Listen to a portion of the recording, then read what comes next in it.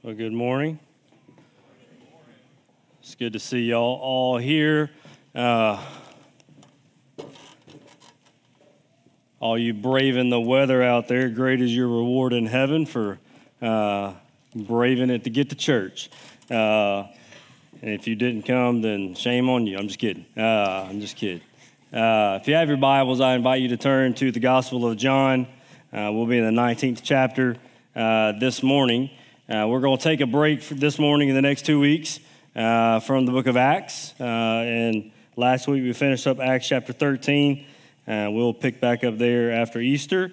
But the next 3 weeks we're doing a series in which we've just called The Weekend. And so what we're doing is each Sunday we're looking at the 3 days of the weekend of Easter. And so this morning we're looking at Friday, so Good Friday. Next Sunday Luke will preach on the Saturday, the grave, the tomb. And then obviously the next Sunday will be Easter Sunday. We'll talk about the resurrection. So that's the next 3 weeks. So this morning I'm going to be talking about the cross, the Good Friday, if you will. And so while you're flipping there, a couple of things. First of all, Ryan, I mentioned at the end of the service, but tonight is our family meeting starting at 5. I'm really excited about it. I hope you make plans to be here for that. Some exciting news from the Next Point team of where we believe God is leading us as a church, and as we as churches, we can partner and continue to move forward in that manner. So please make plans to be here. They've worked hard, prayed hard, and they're excited about sharing where God's leading us with you guys. And so the second thing is out in the lobby, we have put together a 14-day reading plan leading up to Easter called Journey to Easter. And so we are encouraging you to grab one of those. It's in the foyer on the table with the books and the tracts and stuff like that. There's just a printed out piece of paper of 14 days of reading. And to accompany those readings, we recorded short little videos that will be posted every morning on the social media. Just kind of give a synopsis of what the reading is that day. As a church, we're reading through those together. And so that'll be starting tomorrow morning. And so pick that up in the foyer. If you're not following us on social media, that's where those videos will go to through Facebook, Instagram. I'm sure they'll be on YouTube as well. But anyway, so that's what we're kind of some things that are going on, reading plan. So John chapter 19, when we get here, Jesus is about to go to the cross, into which we are entering, as I said, entering to the Easter season, man. We've been getting the hill ready for us in the hill. Casey came up the other day and we bush hogged down. Then I came up yesterday morning and began to cut the tree. I just get excited about this time of the year as a church. And if you've never been a part of Ascend the Hill, man, I want to encourage you to be here and pray now. If you look at the forecast, it looks like it's raining on that day. So begin to pray for a dry weekend for Friday and Sunday, because we plan to do an outdoor service again. And so anyway, if you have never been to Ascend the Hill, we start at 6 and we start at 7. We have 2 different times, and I will go ahead and tell you this. If you can't be here by 6, then don't come till 7.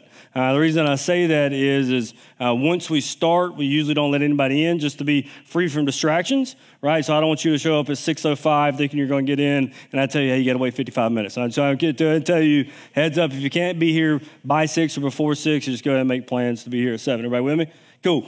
So what it is, if you're not familiar with it, is really just an immersion into the final hours, stages of life of Christ, where we begin our time here in the sanctuary. Just a moment of reflection, a moment of preparing our hearts, and then we walk out the back doors, and there will be the upper room scene set up, if you will. There's no live action, or like we're not doing dramas or anything like that, but it's an individual walk. I'm really excited this year.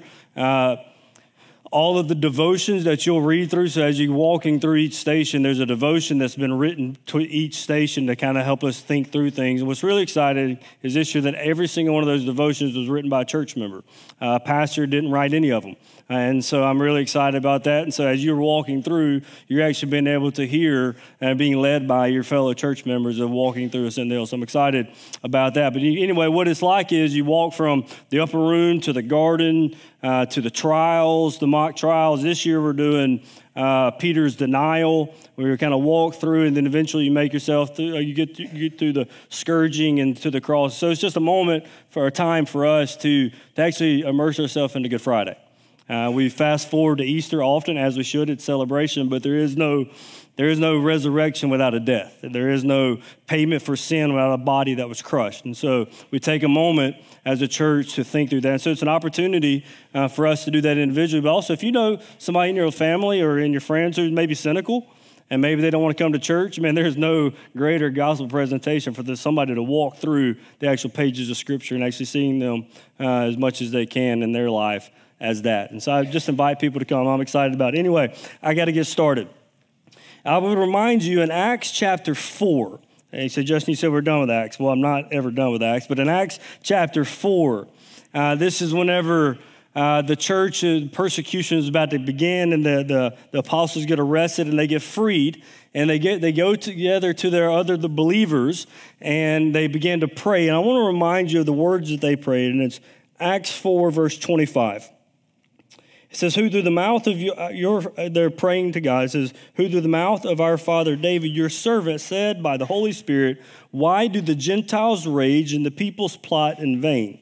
The kings of the earth set themselves, and the rulers are gathered together against the Lord and against us and his anointed. Verse 27, for truly in the city there were gathered together against your holy servant Jesus, whom you anointed, both Herod and Pontius Pilate, along with the Gentiles and the peoples of Israel, and here it is, to do whatever your hand had planned to predestine to take place. And so when we're entering into this Good Friday, whenever we're walking into this passage, the reality is when we think about Good Friday, when we think of even John chapter 19 or prior, it's very easy for us to focus on the physical suffering that Christ endured. Because he had a physical body that was broken. There was actual blood that was shed. And obviously our eyes should pay attention to the physical agony that our Savior endured. It's also very easy to focus on the sinfulness of the people, of the murders, this evil acts. It's very easy for us to focus on the sinful acts. But here's something I want to implore us with, or to lay before us, is that the New Testament forces us to see deeper and higher to the sovereign. See, in Good Friday, it's very easy for us just to focus on the physical sufferings or the sinfulness of the people. But I want us to do this morning is to see the sovereign hand of God, as in Acts 4, to do whatever your hand had planned and predestined to take place. Right? And so whatever means what? Whatever. So if a soldier spits on the face of Jesus, whatever.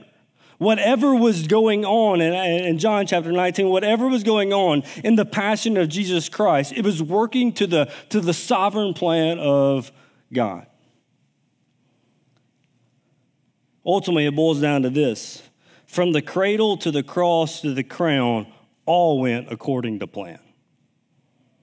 From the incarnation to the cross, to the empty tomb, to the ascension, to seated at the right hand of the Father, everything went according to God the Father's plan. Which means that God takes the worst of evils and uses them for the greatest of good. I think about the most evil thing that humanity could ever do. I think about in our context today, what's the most evil thing that marks our culture, right? The most evil day in human history is whenever we crucify the pure, perfect Son of God. The worst of evil to bring out the greatest of good. And the other thing I want you to see is that all through this text, that God is not reacting. He is sovereignly ruling. And so this morning, I want to do something a little different. I'm going to read a lot of Bible verses. Because here's what I want us to see. That even when Pilate flogged Jesus, when the soldiers mocked him, back when Judas betrayed him and even decided that he would trade him for 30 pieces of silver, to when the disciples fled, to whenever they put a cross on his back and they led him to his death, whenever they gave him sour, or even when they divided his garments, or they gave him sour wine, or when they didn't break a bone in his body, whenever they placed him in a tomb, all of it was already planned by God the Father. Nothing was done by accident. Nothing happened by happenstance, if you will. When we get to John chapter 19, I want us to think in context of whatever your hand had predestined to take place. And so let's read John chapter 19, and just bear with me, I'm going to read the whole chapter. I think it's just important because if I want us to see that what I wanted this morning to be is, and it should always be this way, but almost everything that comes out of my mouth is God's word to preach the sermon. Not Justin's thoughts, not Justin's interactions, but God's word preaching to us in the idea or the truth that God was sovereignly ruling all things, even on Good Friday. John 19 says, Then Pilate took Jesus and flogged him. And the soldiers twisted together a crown of thorns and put it on his head and arrayed him in a purple robe. And they came up to him saying, Hail, King of the Jews, and struck him with their hands. Pilate went out again and said to them, See, I am bringing him out to you that you may know that I find no guilt in him. So Jesus came out wearing the crown of thorns and the purple robe, and Pilate said to them, Behold the man. When the chief priests and the officers saw him, they cried out, Crucify him, crucify him. Pilate said to them, Take him yourselves and crucify him, for I find no guilt in him. And the Jews answered him, We have a law, and according to that law, he ought to die because he has made himself the Son of God. And when Pilate heard this statement, he was even more afraid. He entered his headquarters again and said to Jesus, Where are you from? But Jesus gave him no answer. So Pilate said to him, You will not speak to me? Do you not know that I have the authority to release you and the authority to crucify you? Check out Jesus' response. Jesus answered him, You would have no authority over me at all unless it had been given to you from above. Therefore, he who delivered me to you has the greater sin. From then on, Pilate sought to release him, but the Jews cried out, If you release this man, you are not Caesar's friend. Everyone who makes himself a king opposes Caesar. So when Pilate heard these words, he brought Jesus out and sat down on the judgment seat at the place called the Stone Pavement, and in Aramaic, Gabbatha. Now it was the day of preparation of the Passover, and it was about the 6th hour. He said to the Jews, Behold your king. And they cried out, away with him, crucify him. And Pilate said to them, Shall I crucify your king? The chief priests answered, We have no king but Caesar. So he delivered him over to them and to be crucified. So they took Jesus, and he went out, and bearing his own cross to the place called the place of the skull, which in Aramaic is called Golgotha. There they crucified him, and with him 2 others on either side, and Jesus between them. Pilate also wrote an inscription and put it on the cross. It read, Jesus of Nazareth, the King of the Jews. Many of the Jews read the inscription, for the place where Jesus was crucified was near the city, and it was written in Aramaic and Latin and in Greek. So the chief priests of the Jews said to Pilate, Do not write the King of the Jews, but rather this man said, I am the King of the Jews. And Pilate answered, What I have written, I have written. And when the soldiers had crucified Jesus, they took his garments and divided them into 4 parts, 1 part for each soldier, also his tunic. But the tunic was seamless, woven in one piece from the top to bottom. And so they said to one another, Let us not tear it, but cast lots for it to see whose it shall be. This was to fulfill the scripture, which says, They divided my garments among them, and for my clothing they cast lots. So the soldiers did these things. But standing by the cross of Jesus were his mother and his mother's sister Mary, the wife of Clopas, and Mary Magdalene. When Jesus saw his mother and the disciple of whom he loved standing nearby, he said to his mother, Woman, behold your son. Then he said to the disciple, Behold your mother. And from that hour the disciple took her to his own home. Verse 28. After this, Jesus, knowing that all was now finished, said, to fulfill the scripture, I thirst. A jar full of sour wine stood there, so they put a sponge full of sour wine on a hyssop branch and held it to his mouth. And when Jesus had received the sour wine, he said, It is finished. And he bowed his head and gave up his spirit. Verse 31, since it was the day of preparation, so that the bodies would not remain on the cross on the Sabbath, for the Sabbath was a high day, the Jews asked Pilate that their legs might be broken and that they might be taken away. So the soldiers came and broke the legs of the first and of the other who had been crucified with him. But when they came to Jesus and saw that he was already dead, they did not break his legs. One of the soldiers pierced his side with a spear, and at once there came out blood and water.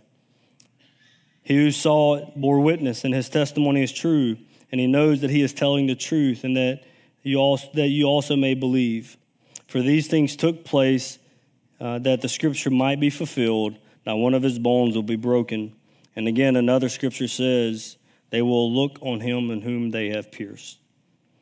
After these things, Joseph of Arimathea, who was a disciple of Jesus, but secretly, for fear of the Jews, asked Pilate that he might take away the body of Jesus, and Pilate gave him permission. So he came and took away his body. Nicodemus also, who earlier had come to Jesus by night, came bringing a mixture of myrrh and aloes and about 75 pounds in weight. So they took the body of Jesus and bound it in linen cloth and with spices, as is the burial custom of the Jews. Now in the place where he was crucified there was a garden, and in the garden a new tomb in which no one had yet been laid. So because of the Jewish day of preparation, since the tomb was close at hand, they laid Jesus there. May God bless the reading of his word. Let's pray. Father, we love you. God, we pray now as we look at this Friday, this day in which our Savior willingly laid down his life for his sheep. And God, we pray that today as we look through it, God, we don't see it as a series of unfortunate events or things that aren't connected, God, but everything that happened on that Friday that we look back on was going exactly according to your plan. That you're a God who sovereignly rules the universe.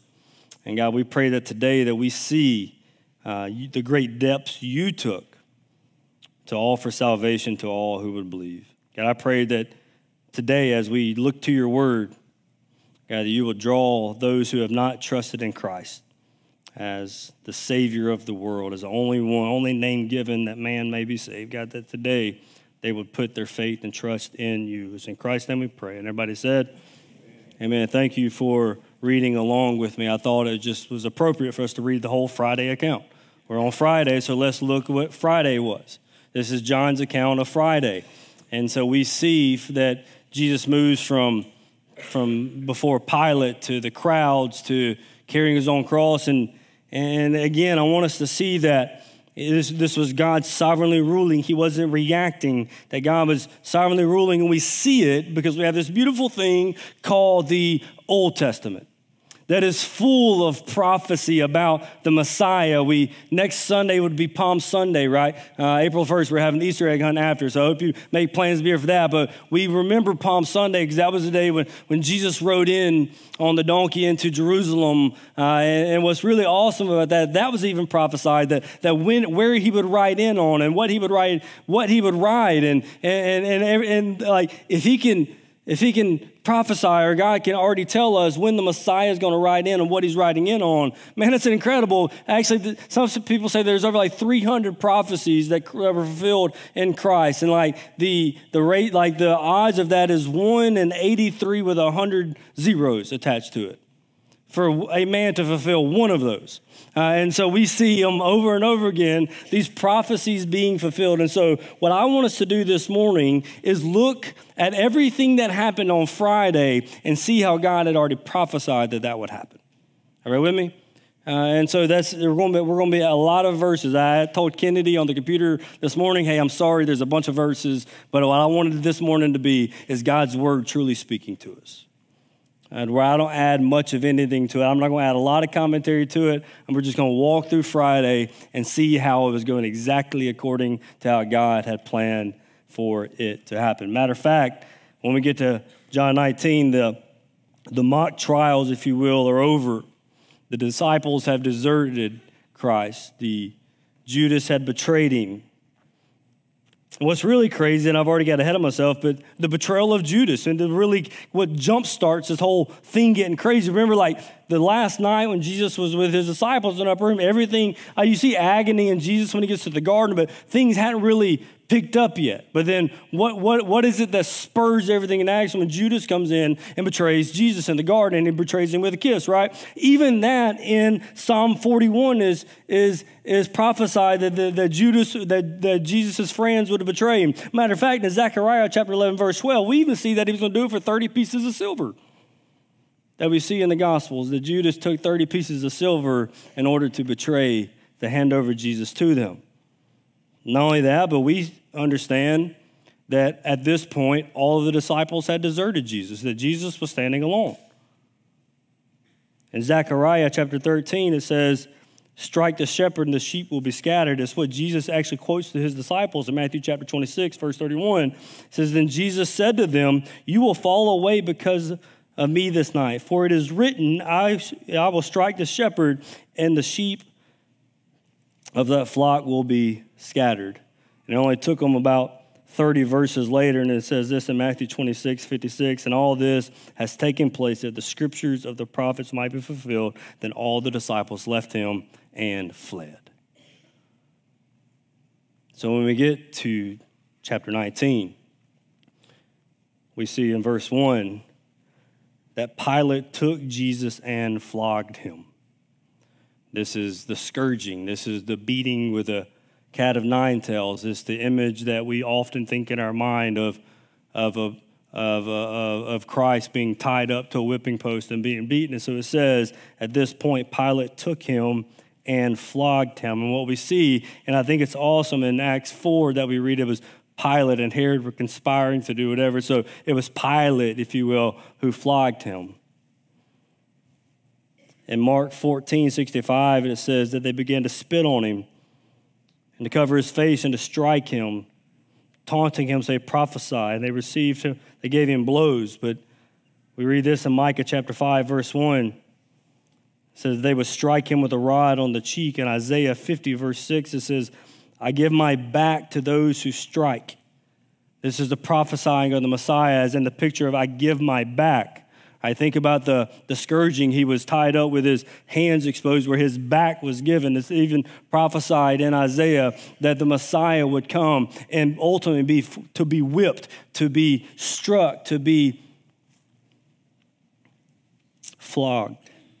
It says, I gave my back to those who strike, my cheeks to those who pull out the beard. I hid not my face from disgrace and spitting. In Isaiah 52, verse 14, it says, his appearance was marred beyond human resemblance. So we see in this passage that it's in this climactic point on Friday where Pilate says, I'm going to take him out, I'm going to flog him. What we read is hundreds of years before God the Father in his orchestrating plan said, listen to me, the Messiah is going to come and he's going to give up his back for them to whip him. This is not reactionary. This is not something that's happening. Yes, we see the physical sufferings, but above that, we see the sovereignty of God ruling this thing.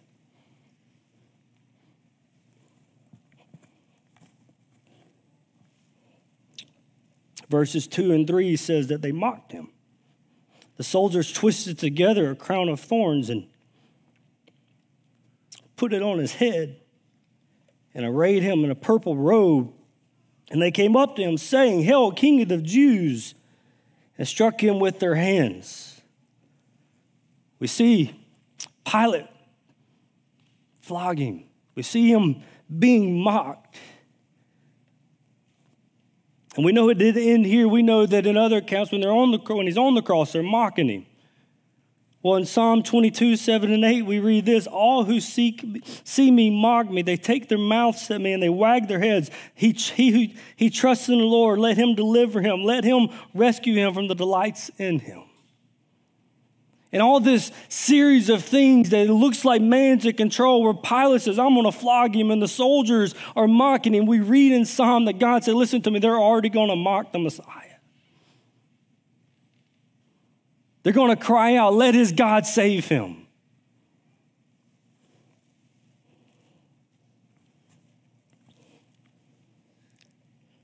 Verses 4 through 15, we see that the Jewish leaders reject him. Whenever Pilate says, this is your king, he's not my king, let's crucify him. Psalm 118, verse 22 says, the stone that the builders rejected has become the chief cornerstone. And Isaiah, hundreds of years before this happened, says, "Thus says the Lord, the Redeemer of Israel, and his Holy One, to one deeply despised and abhorred by the nation."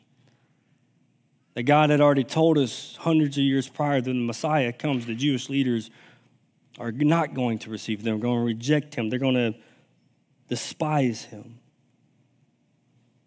So it looks like man's winning. It looks like they're crushing the Savior. It's like they're crushing the Son of God. But we see even in the beating that God had already sovereignly decreed that this would happen.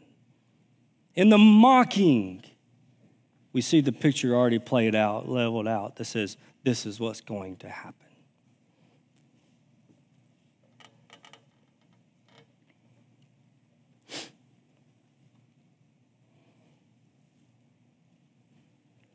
In verses 16 and 17, we see that he was led like a lamb to his death.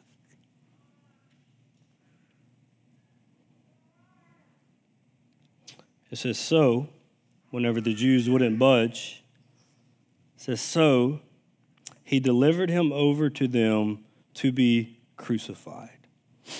So they took Jesus, and he went out bearing his own cross to the place called the place of the skull, which in Aramaic is called Golgotha.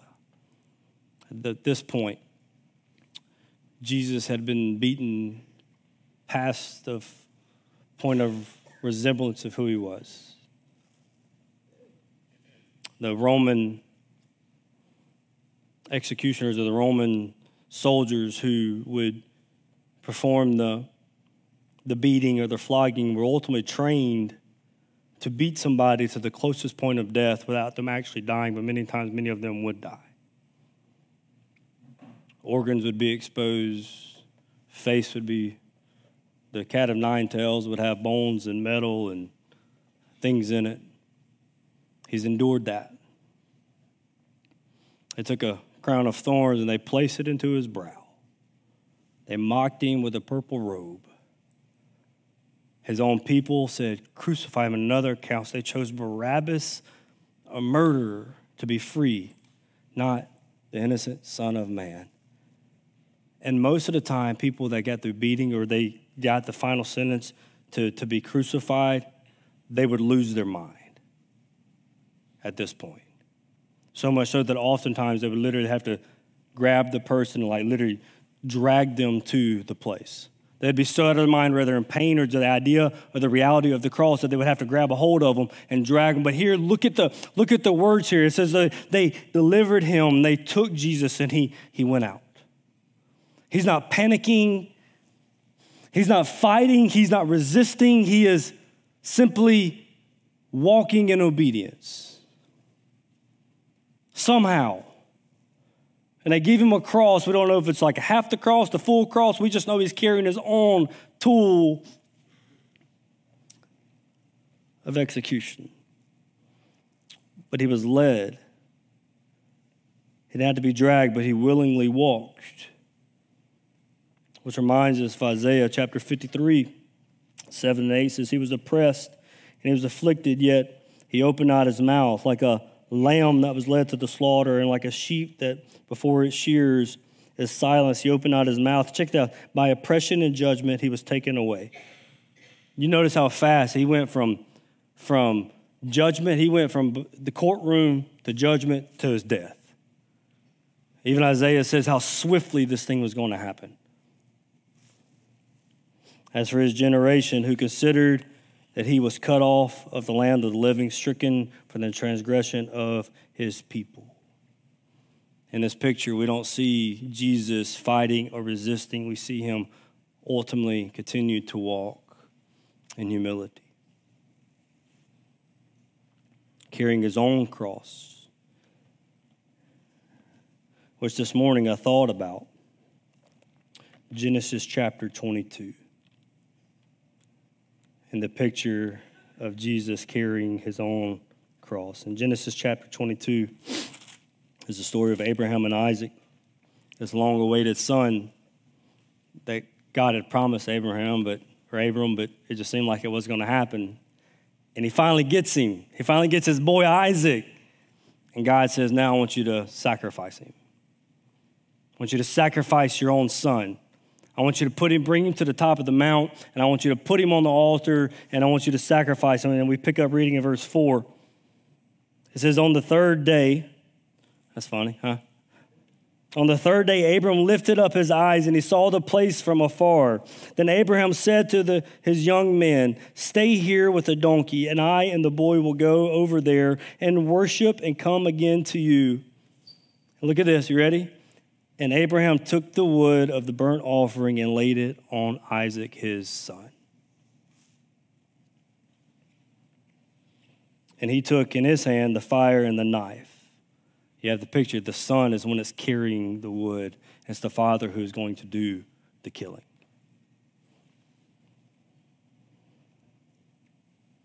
So they went both of them together, and Isaac said to his father, Abram, my father. And he said, here I am, my son. He said, behold, the fire and the wood, but where is the lamb for a burnt offering?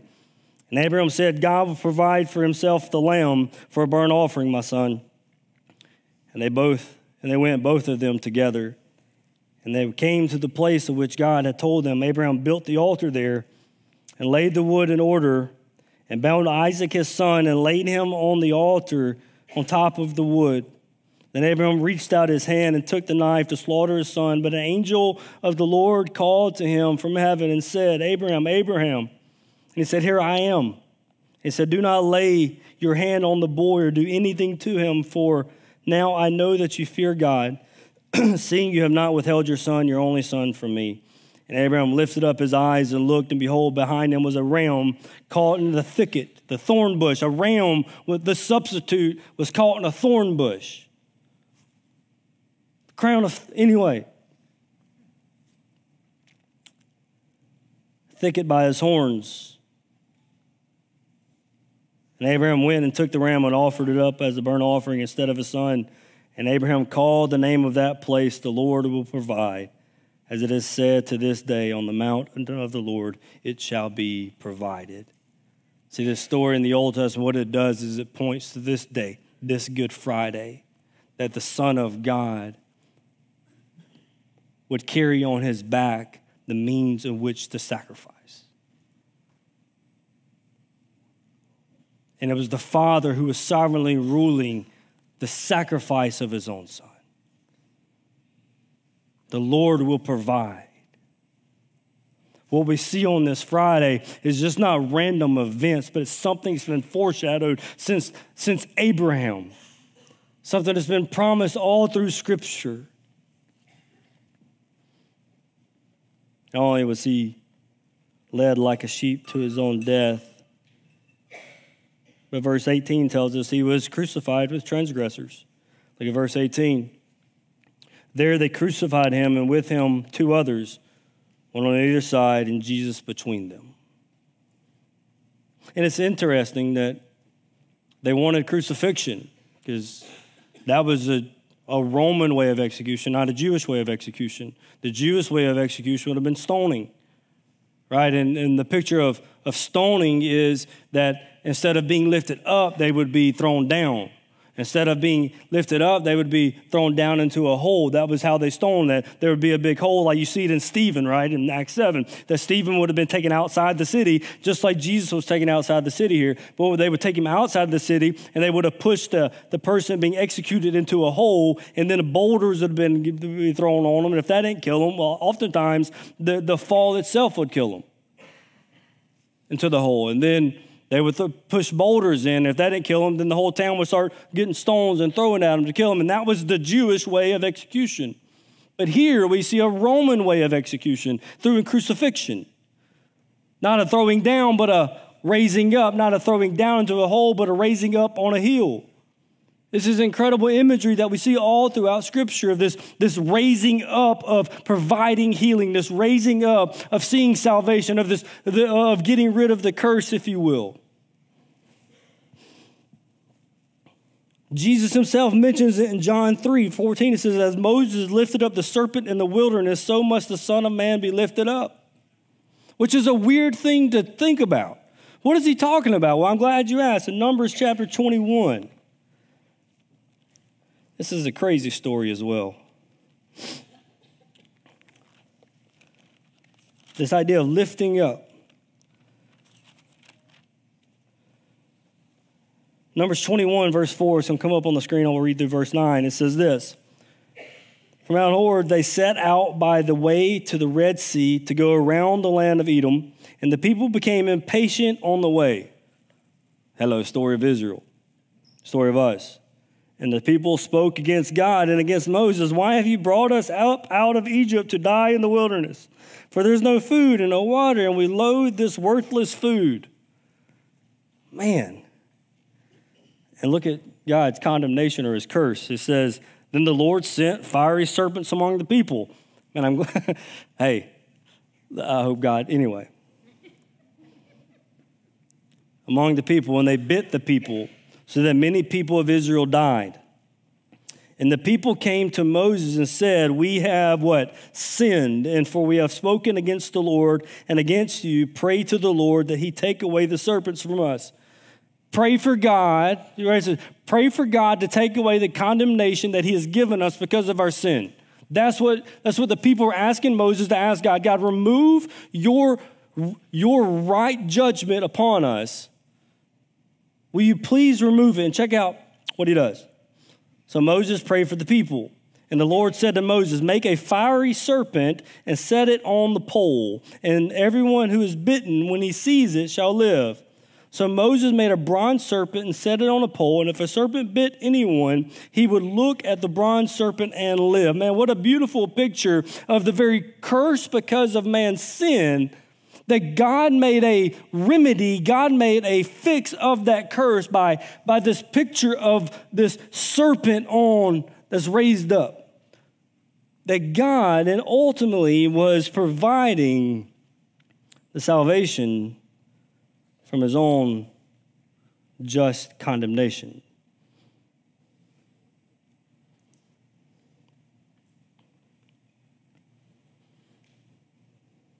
In Psalm 22, which is even crazy, the Romans weren't around yet.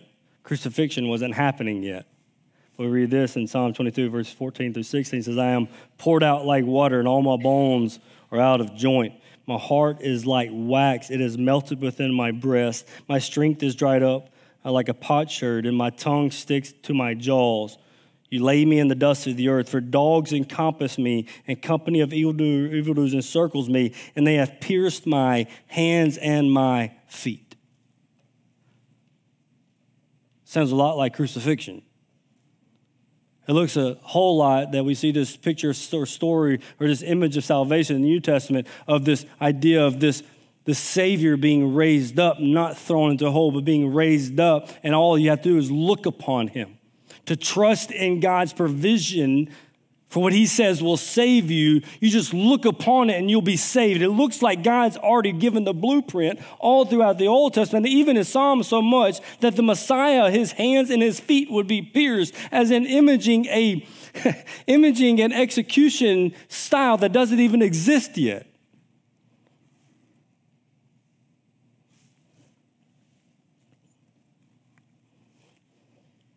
Isaiah 53:12 says that he was numbered among the transgressors. He was crucified, between two criminals. He was numbered among the transgressors. And he bore the sin of many, so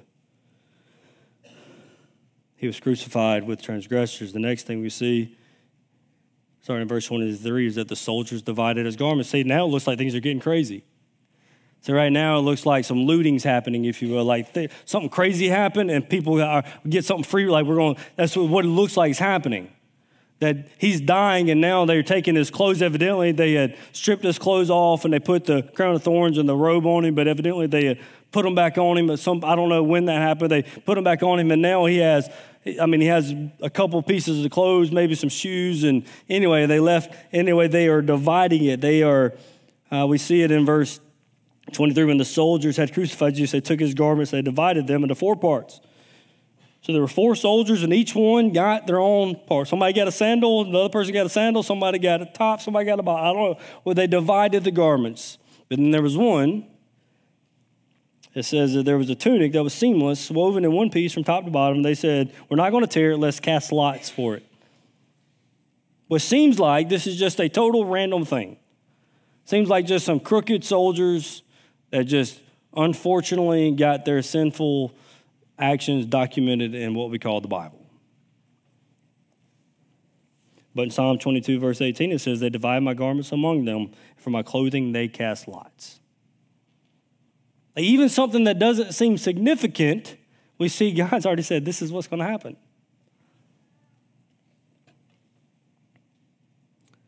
Verse 28,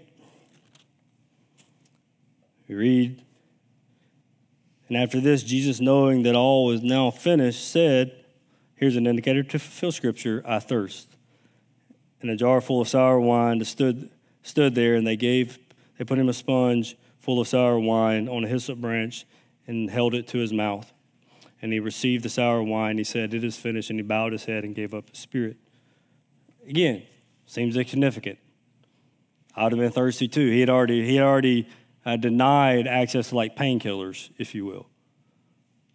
And now he knows his word because it's his word, and it's prophesied that they would give him sour wine. So he says, I thirst. So they offer him the sour wine or vinegar. You may read it in the Old Testament, the prophecy, and he takes it. We read that in Psalm 69:21. For my thirst, they gave me sour wine to drink. And then he bowed his head and gave up his spirit. As in, he said, it's finished. I lay down my life. Nobody has the power to take it. I give it up freely. And evidently, others were still alive. Were they stronger than Jesus? No, think about how strong Jesus would have been. Not like just big muscles, but even in his strength, there was no sense of fallenness of humanity. Like my muscles get weak and tired, and there's limitations that I have just because sin, the fall, affects every part of the human experience. Jesus had perfect humanity. It wasn't because he was weak. It was because he was God, and he says, you know what? It's done, and he gave up his spirit. And so not only did they divide his garments, not only did he drink sour wine, but not a bone was broken in his body. We see that in 31 through 37. So it's day of preparation. They want people to die quicker, so what they would do is, because ultimately the way you die from crucifixion wasn't from the pain. It was ultimately from drowning in your own blood. It was breathing in and then not being able, and so they were living too long, so what they would do is they would lift up, right, and be able to breathe. So to make them die a little quicker, they'd go and break their legs so they couldn't stand up anymore. They couldn't catch a breath. And so they go to do this, and then they get to Jesus, and he's already dead. So they thrust the spirit aside, and it says blood and water comes out. But it says this is to fulfill a scripture. And what was that scripture that might be fulfilled? Well, I think it's specifically in Psalm 34, verse 20, and it says, he keeps all his bone, but not one of them is broken. But I think there's a greater story, just kind of like, not greater is not a good word, a bigger story, if you will, that we see in Abraham and Isaac. We see it in the serpent that's been raised up in the wilderness. And it's the story of the Passover. This is a beautiful thing. If you don't know what the Passover is, Passover was actually what they were, as Jews, they were celebrating this week. And what it was a celebration of how God had delivered them back in Egypt. Right, so if you're not familiar with scriptures and things like that, I just want to bring you up to speed real quick. God called Abram to himself and made a great people. Through Abraham's descendants, they ended up in Egypt. While in Egypt, they stayed there for a long time. Egypt got a new pharaoh that didn't remember the good old days, and they put Israel in bondage. So for 400 years, God's people were in bondage in Egypt. And then God raises up a man named Moses, who was a murderer, but then he fled, and on the backside of the desert, God called Moses to go and free his people. Whenever Moses came back to free his people, he knew that Pharaoh's heart would be hardened, as God said, I will harden his heart. But anyway, he gets there, and God performs a series of plagues, or a series of big acts to try to get the Pharaoh to change his mind. There's some crazy things like turning the river to blood and like gnats and like just weird stuff. But the last one was the death angel was going to come, and he was going to kill the firstborn son of all that were there. But God gave special instructions to Israel, and it became known as Passover. And it told them the specific instructions: take this animal without blemish and without anything wrong with them, and you will kill that animal. You will eat the animal, but you'll take the blood of that animal, and you will wipe it on the doorpost around the door of your house. And so after you do this, go inside, enjoy dinner with your family, and when the angel comes by, if he sees that blood around the doorpost, he will pass over your house. That's where Passover came from. Remember with me? Passover. And so after this happened, it came through, and everyone who obeyed the Lord and did that, their son was saved, and everyone who didn't, specifically Egypt, firstborn son was killed. And so after that, year by year, they began to celebrate Passover. And there were specific instructions that we don't see originally in Exodus, but we pick it up. And obviously, it was there, but it's just not read out. But this is what we read in Exodus 12:46, whenever Moses is instituting Passover. And he said, and it shall be eaten in one house, and you shall not take any of the flesh outside of the house. Check this out. And you shall not break any of its bones.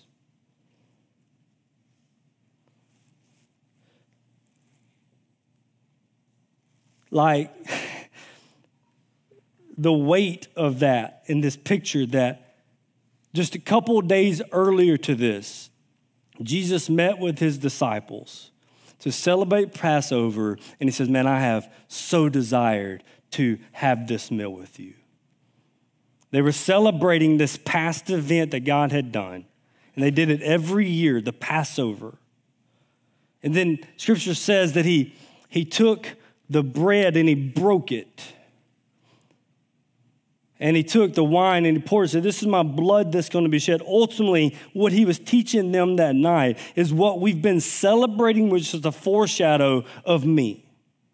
It was a foreshadow of me being crushed so that God can save, that God can redeem. So much so that at the cross, we see this imagery that God prophesied, hey, now the bone's going to be broken.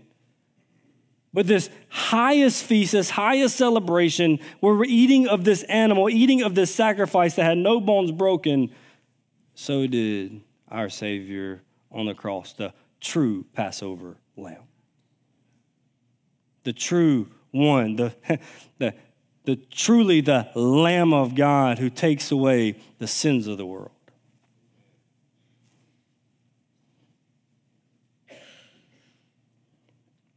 Knowing that, he died. And they couldn't leave him there because the events of the weekend, so they take him down, and a guy named Joseph of Arimathea, who is a very rich man, has a tomb that nobody's ever been in. And they decide, him and Nicodemus decide to bury Jesus in that tomb. Again, it just seems like that's what you do with a dead body. Isaiah 53:9 says, and they made his grave with the wicked and with a rich man in his death. As in he'd be buried with the rich man in a borrowed tomb. I hope in the time that we've spent literally just ultimately reading God's word more than anything, is that I have forced us to see God's hand even on Friday. That this is not an accidental thing that's happening.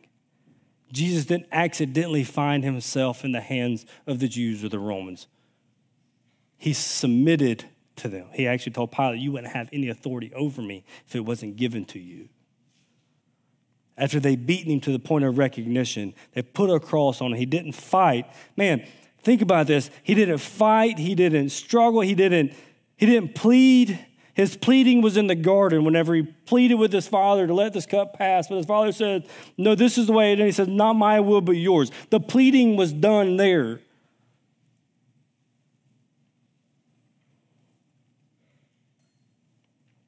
And they strap a cross to him, and he carries it up the hill, and he gets there, and they lay him onto the cross, and they put nails in his wrists and to his feet, and the pain was excruciating. They were mocking him. They were tormenting him. They raised him up, and they jarred him into a hole, just like Moses raised the serpent. The Son of Man was raised up, that all who look upon him and trust can be freed from the poison of snakes and sin, if you will. That if we just look upon him, and the very first words out of his mouth were not this hurts, or God, come get me, he says, Father, forgive them, for they know not what they do. And then I began to ask, why? Why Good Friday? Why would God do this? I'll go and tell you, I will not kill Evie, Emma, or Rhett for you. I will not let them go through some type of suffering so that your days get better. Why would God, we read the story in Genesis 22 and we sympathize with Abraham getting the call to kill his son he longed for. We sympathize with that as humans, right? It's just a foreshadow of the depths of what God the Father took in crushing his son. His only begotten. Why? Because we see that it wasn't by accident. We see that it wasn't just by chance that Jesus found himself where he was, but it was sovereignly decreed by the ruler of the universe. Each and every moment that he walked to Golgotha was planned and predestined as they prayed in Acts 4 to do whatever your hand had predestined to take place. Well, what's the purposes then? What does God achieve for us? What does he accomplish for us by the crushing of his son? That's the good news. Hey, listen to me. If you haven't listened to anything I said yet, listen to this. God, in crushing his son, accomplished so much on our behalf that we could not on our own. No matter how good you are, no matter where we come from, no matter how smart we are, God the Father on Good Friday accomplished, listen to me, the death, the cross, it was necessary. Yes, the tomb was necessary, the resurrection was necessary, but the death was necessary because in the Son of God dying, it accomplished specific things on our behalf. I'll just give you some of them, but I don't have time. But this is a great book for it. You may not be able to read it, but it's The Passion of Jesus Christ by John Piper. And what he does is he writes 50 reasons what God accomplished or why the purposes God crushed his son. Like 50 implications for all of us that we can read through and say, this is why Jesus had to die, according to his Father's plan. You take a picture of it in a minute. Maybe Luke would be proud of me for letting you look at a book. What does the death accomplish for us? Listen to me. It absorbed the wrath of God. It absorbed the wrath of God. The wrath we deserve is more than serpents falling from the heavens. It's an eternal damnation in a place called hell, eternally separated from the one who created us. See, God, at the cross, we see grace. Man, do we see grace at the cross, but we also see justice at the cross. How do you see justice? It's because in one sense, we see God's love for humanity, but we also see his hatred for sin. Because he's a holy God, he's perfect, and he has a righteous indignation towards all things that are sinful. The scripture says that there is a wrath that was built up. There's a wrath that he has to pour out upon sin. But thankfully, John tells us that he became the propitiation for our sins, which doesn't mean that he just cancels it. What it means is he moves it to himself. As in the wrath of God that he had towards sin, instead of it being placed on us, the propitiation means he's satisfied. He absorbed it. He doesn't cancel it. He absorbs it on himself. So in the death of Christ, one thing that we see God accomplishes is now that he can freely welcome the sinner into his presence. Why? Because he justly poured out his wrath upon his son so that he can now look at me and you and go, now you can come into my presence. Now you can have a relationship with me. Now you can know me as Savior. What did his body being broken do for us? Is it gave us a way to the Father and to be burned up. In his life, and we say this often, he lived a representative life, but he died a substitutionary death. Physically, he died the death that is in the wrath of God. We see God's love for sinners at the cross. He does cancel the legal demands of the law that we have. As in, he fulfilled it, so therefore we don't have to fulfill it anymore because it's been fulfilled. He's represented us. He's canceled out. He became a ransom for many. He offers forgiveness of sins. His death is the basis of our justification. In doing so, he abolished rituals and laws for the basis of salvation. What did he do in a physical death is now you and I don't get saved by rituals or laws or rules. We get faith by looking to the one who was raised up for the forgiveness of sins. He died to bring us to faith and to keep us faithful, to make us holy, blameless, and perfect, to obtain us all good things, to reconcile us, to deliver us from the present evil age, to break the bondage of fear in our rulers, to break hostility between groups of people, but ultimately to show us the worst evil is meant by God for good.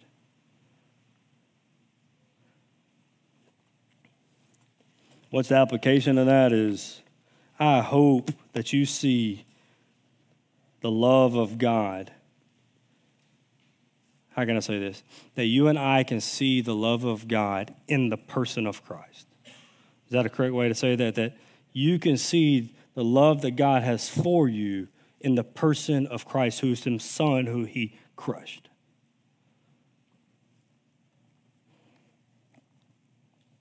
And if you haven't trusted, maybe, I don't know what's keeping you from believing. I implore you to trust in him.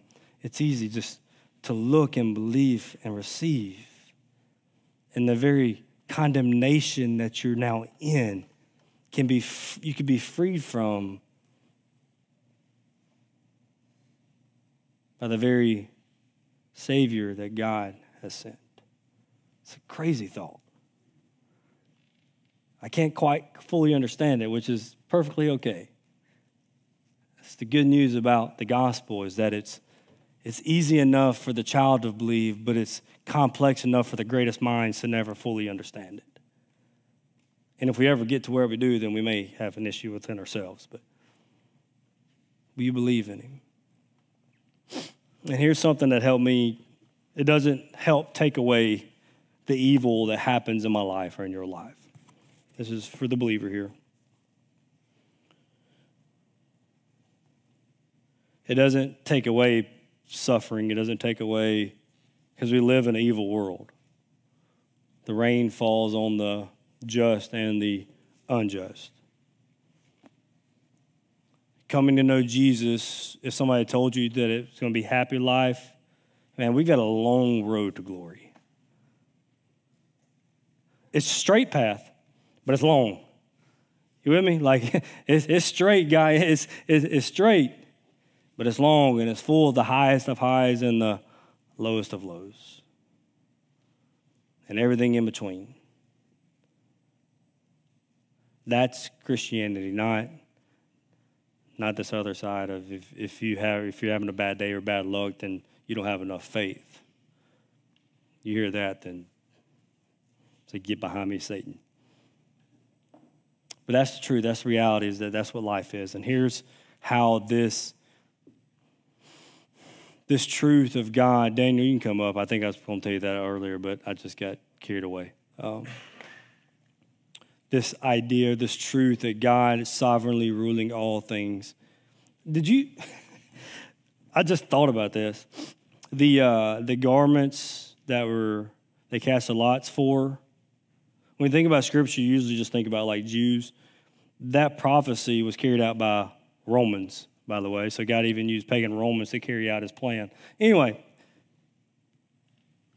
that if God can take the worst of evils, which is this day, the Good Friday, and bring out the greatest good, then that becomes the lens in which we view, interpret, decipher our lives. So he said, Justin, what do you mean by that? Is whenever things happen to me and I automatically begin to think, oh, God, why me? I automatically think, well, God must be upset with me, or God's not on his throne anymore. He's missed this, or this, that, and the other. And we begin to interpret God by our circumstances, then we will always end up at a place of despair and frustration. Instead, I would submit that we view the world through the lens of Calvary. And on the most evil day in human history, God brought the salvation for all humanity, to all who would believe. And what seems like a bad day to me, if you will, what seems like a bad situation or bad circumstance, it fails in comparison to the gravity of Good Friday and the extremity of Good Friday and the sinfulness of Good Friday, if you will. And if God can take the most evil day in human history and bring out salvation to all who would believe, then he could take whatever I'm walking through, I believe it, for his good. What's the Good Friday take home? That is the lens in which I view everything through now. Because waters are going to come. They're going to rise. People are going to wrong you. You're going to get a bad call from a doctor. Things are going to happen. And I choose to view that through the lens of Good Friday, where the Father chose to crush his Son for the salvation. And so he can use cancer. He can use deception. He can use spitting on the face of the Messiah, if you will. He can use all those things for his greater good and his greater glory. He doesn't waste anything. He doesn't waste sickness. He doesn't waste pain. He doesn't waste struggles. He doesn't even waste your sinfulness and my sinfulness. He uses them for his greater good and his greater glory. I'm thankful that I have a God that I serve, that nothing throws him off his throne, and there's nothing that happens that he hasn't sovereignly decreed that it happened. Even if it doesn't make sense, it gives it purpose and order. And I can't live life without purpose and order. I may not know what that is, but I believe that there's a God who is orchestrating things to a final end. That final is the culmination of Christ, where everything will return to what it was originally created in the glory of God and the fellowship with his creation. I believe that everything's working towards that end. I can't draw the picture of why it does that or how it does that, but it does. Why? Because his word says it. And I believe his word. How can I believe his word? Because it's been faithful. It's been proven. By golly, hundreds of years before this ever happened, even thousands of years before this ever happened, God said this is what's going to happen, and it happened to the T. If that's the case, then I can trust him with anything else. Amen? All right, let's pray. Father, we love you. God, we thank you for your love for us. God, we thank you for Good Friday, that in essence, it doesn't seem that good. We see the sinfulness of man. We see the Son of God, the spotless Lamb, crushed. We see darkness as he fully bore the weight of our sin.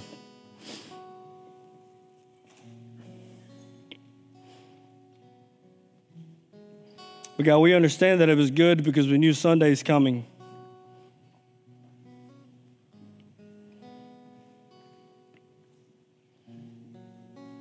God, I pray for anybody in here in this room or even online that has not trusted in Christ Jesus as the Savior of the world. God, that today they will. God, that they will trust in Christ Jesus for salvation. God, for the believer in here who maybe we hadn't even thought about Easter, may today you shake us to our core. May we remember, Father, the depth that you took to display your love for us.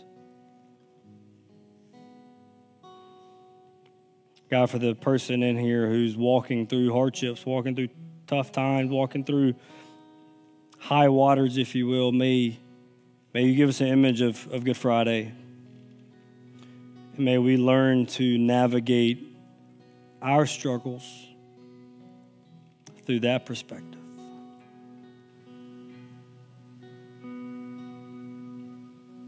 Increase our trust and faith in you.